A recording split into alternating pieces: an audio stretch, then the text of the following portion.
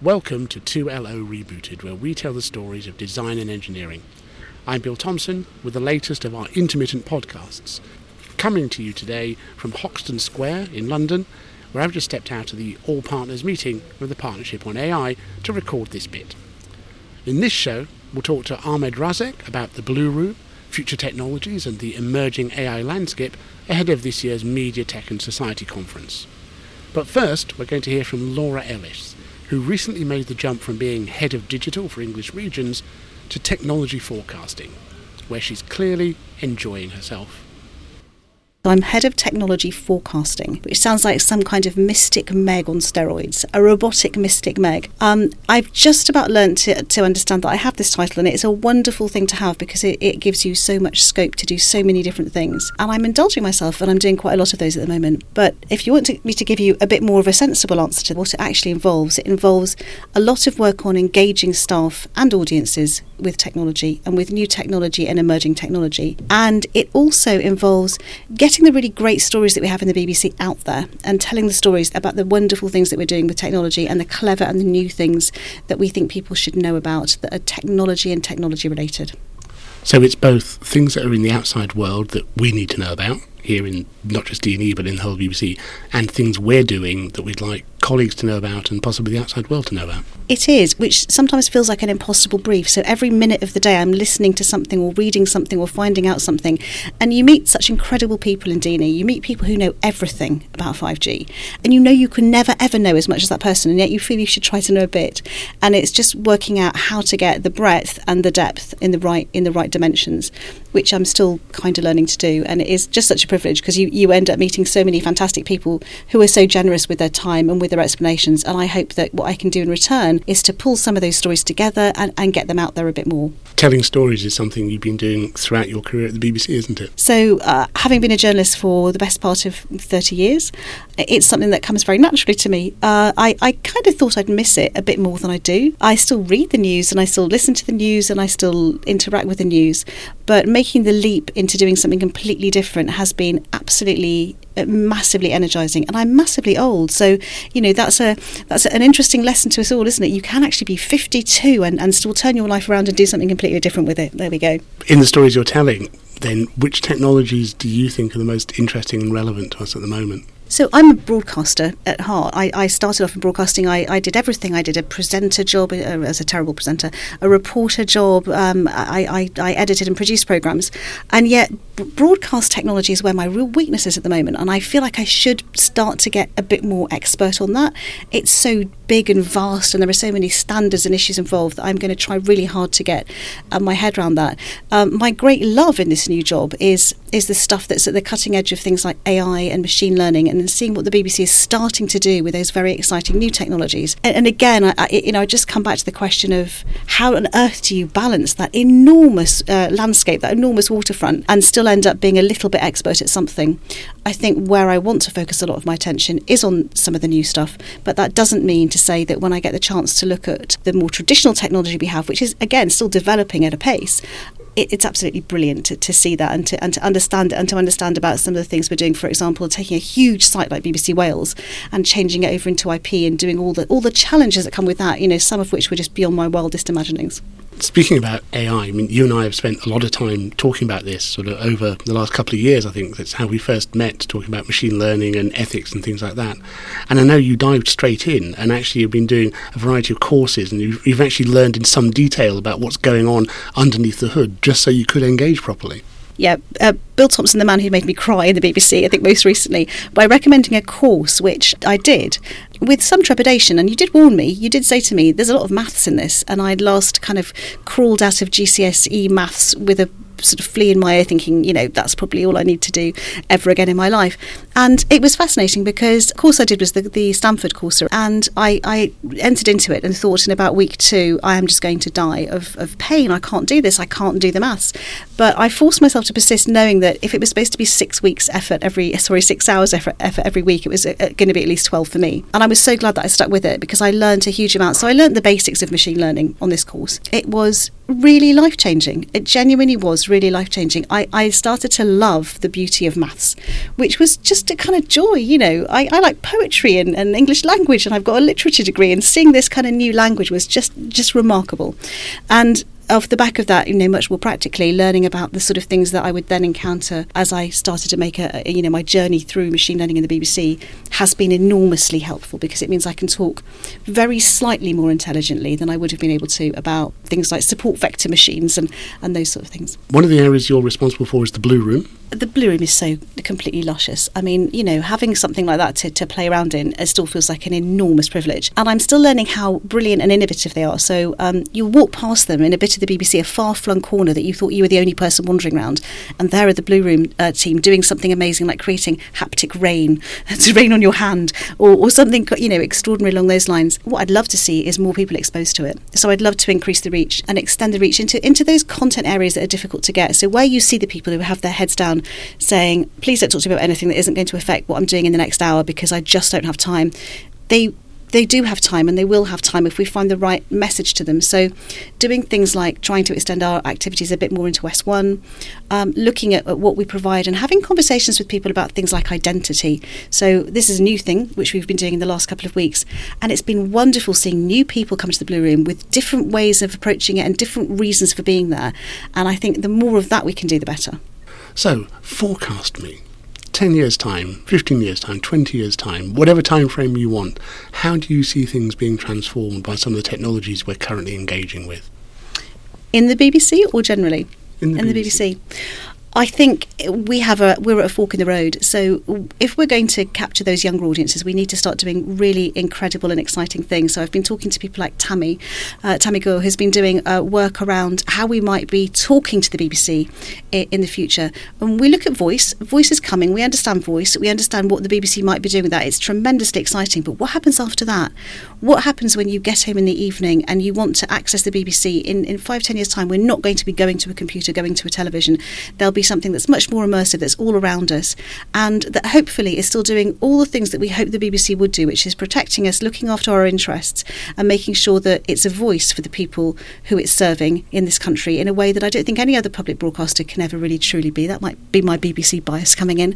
But we are a fantastic organisation, and if we can preserve those values in a completely new environment and deliver people really exciting things, I don't know whether they're going to be, nanobots that light up the sky with content, but whatever it is, and however we envisage it, and we could all spend hours imagining exactly what it might be, I hope it does it in that spirit of really caring for audiences and making sure that we not only delight and entertain them, but really look after their interests and make sure that we shepherd them into the future in a caring and considerate way.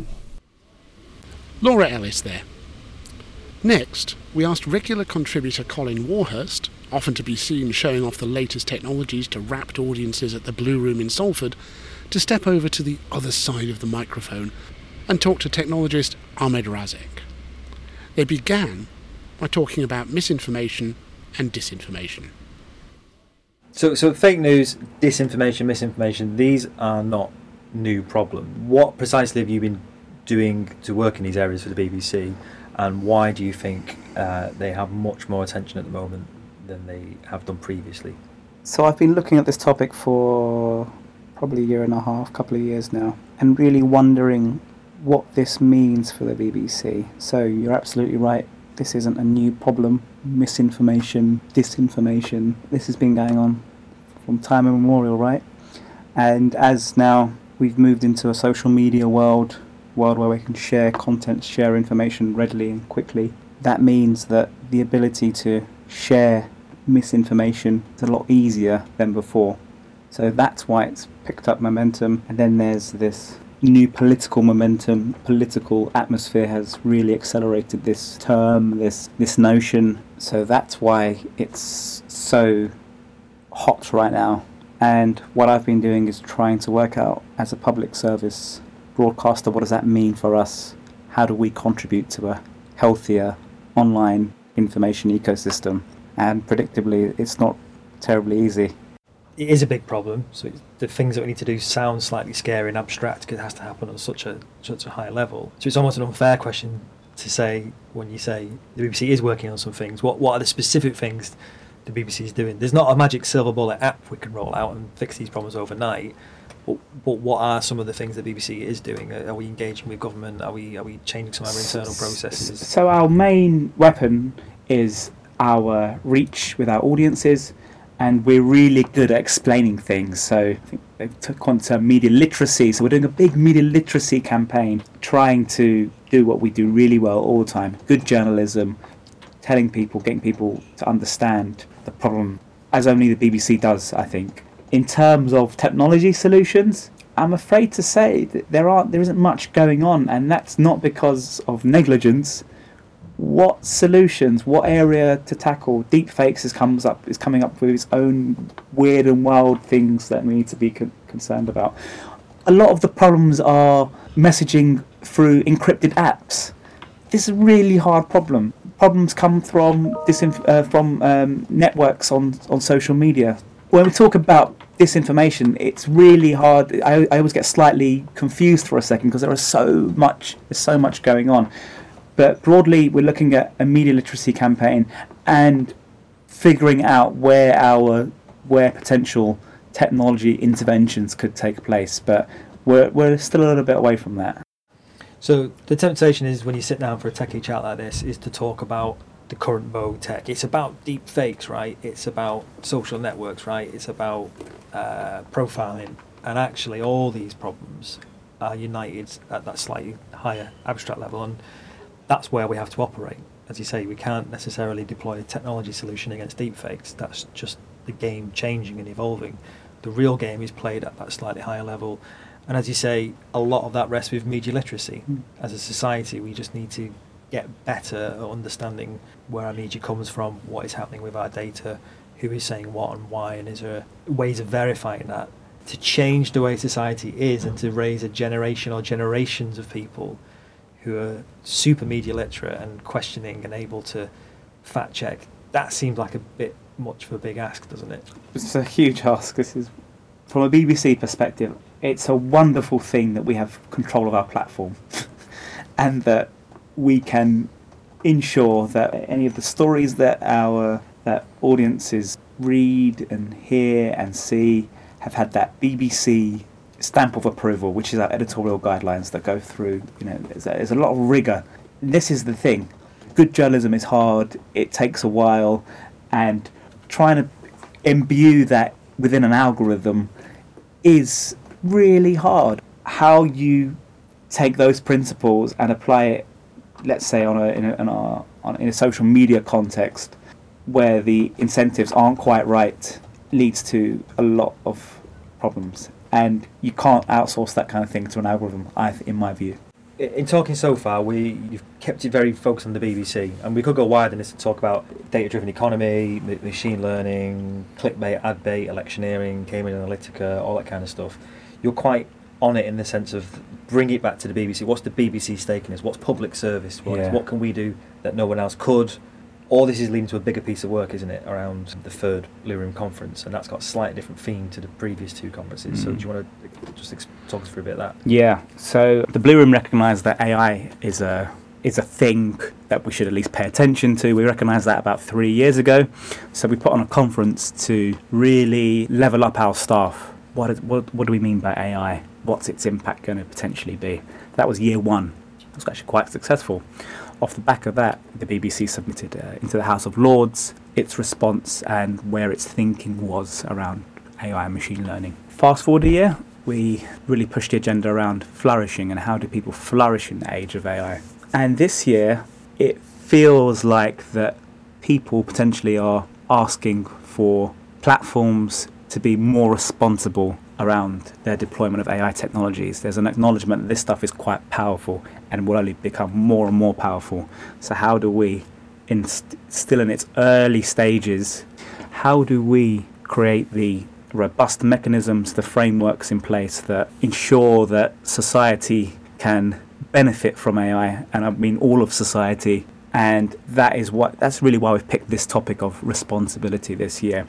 And we said as the BBC that we are going to be, or we want to be leading responsible technical development. So this conference this year is going to dig down and ask what that really means. And responsibility can go a whole host of different ways. So that's the kind of impetus and thrust and the reasoning for this conference. And it has to be the BBC doing that because the tech giants should be doing that themselves, right? And the government should know all this sort of stuff themselves, and the app developers and startups should know this themselves. But why is it the BBC that has to convene these various figures and influencers in government and tech players to have this conversation?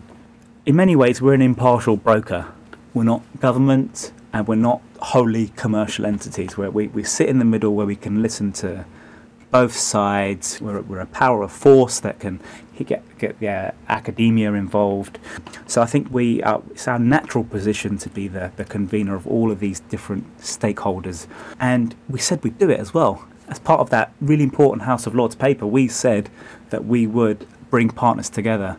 Ultimately, we want a better society. We want to make sure these technologies are deployed safely to the benefit of all. It's really important the BBC plays its role in trying to make sure all of the voices from business, academia, public service, policy, all those opinions are inputted, and hopefully better policy, better technology can come as a result.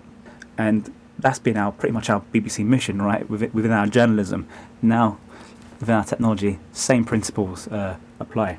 So the conference itself, you're putting this together. What's in terms of the content? We're going to have a Blue Room Tech Fair there. We're going to have some custom-made demos there, trying to bring some of this to life. What's got you most excited in terms of the content? Because the format's slightly different this year. Yeah, so this, sorry to sound like a salesman here, but let's go for it. This isn't a ordinary conference. What we're trying to do is give it a distinctively BBC flavour, and that means that we are copying TV formats. So there are no panels. There's a sofa chat at the beginning, looking at what do we mean by responsibility. We've got some fantastic speakers there. We are doing a pre-record broadcast for Radio 4, looking at the impact of algorithms on young people as they transition into adulthood. We've got a live orchestral performance. I'm hesitant to call it an AI orchestra. It's still real people playing a piece, but the piece has been written by an algorithm. We've got a comedy about AI. I mean, I'm not sure how many jokes can come out of algorithms and the impact on society, but it's there. We've got it. We've got a question time format that's looking at misinformation, or actually we've called it disinformation dystopia. And then we've got a final lecture style session looking at where our futures, what do we need to look for in the future, what do we need to be careful of, what do we need to be thinking about at the end. So it's a really fresh agenda, I think. And so which bits got you most excited? Oh, sorry, that was the question, wasn't it? Well, we wanted a rundown, but yeah. What's the bit that you can't wait to see, or the bit that's causing most headaches at the minute when you pull it off? I'm very excited to hear this orchestra. We're all a bit bored. Well, I'm certainly bored of this narrative about replacement. AI is going to replace your jobs. Human beings are not going to be as fruitful as before. I don't like this narrative. What I'm hoping to show within this orchestra is that no, we can be even more creative when AI technologies augment human creativity, and that is a 10-minute physical show of hopefully how AI can empower us, not replace us. Thank you, Ahmed and Colin. And you can find more about the conference, Who is Responsible in the Age of Intelligent Machines, on Gateway. And before we go, here's something to read while you're waiting for the next TULO Rebooted. It's from Colin Warhurst and James Hand, both from the Blue Room, because they've returned to Europe's largest consumer electronics fair, IFA, which takes place in the enormous campus of the Messegelände Expo Center City in Berlin, to take the pulse of the consumer technology industry. Their report presents their opinions on what trends are of interest to the BBC and our audiences. There's a spoiler, it's voice everywhere. But you can find all the details online at www.blrm.io/IFA 2019. That's sort of blueroom.io/IFA 2019. Easy to remember. And that's it from this edition of TULO Rebooted. Thanks as ever to Colin Warhurst for his help with the show, And if you've got something you'd like us to cover, please do get in touch.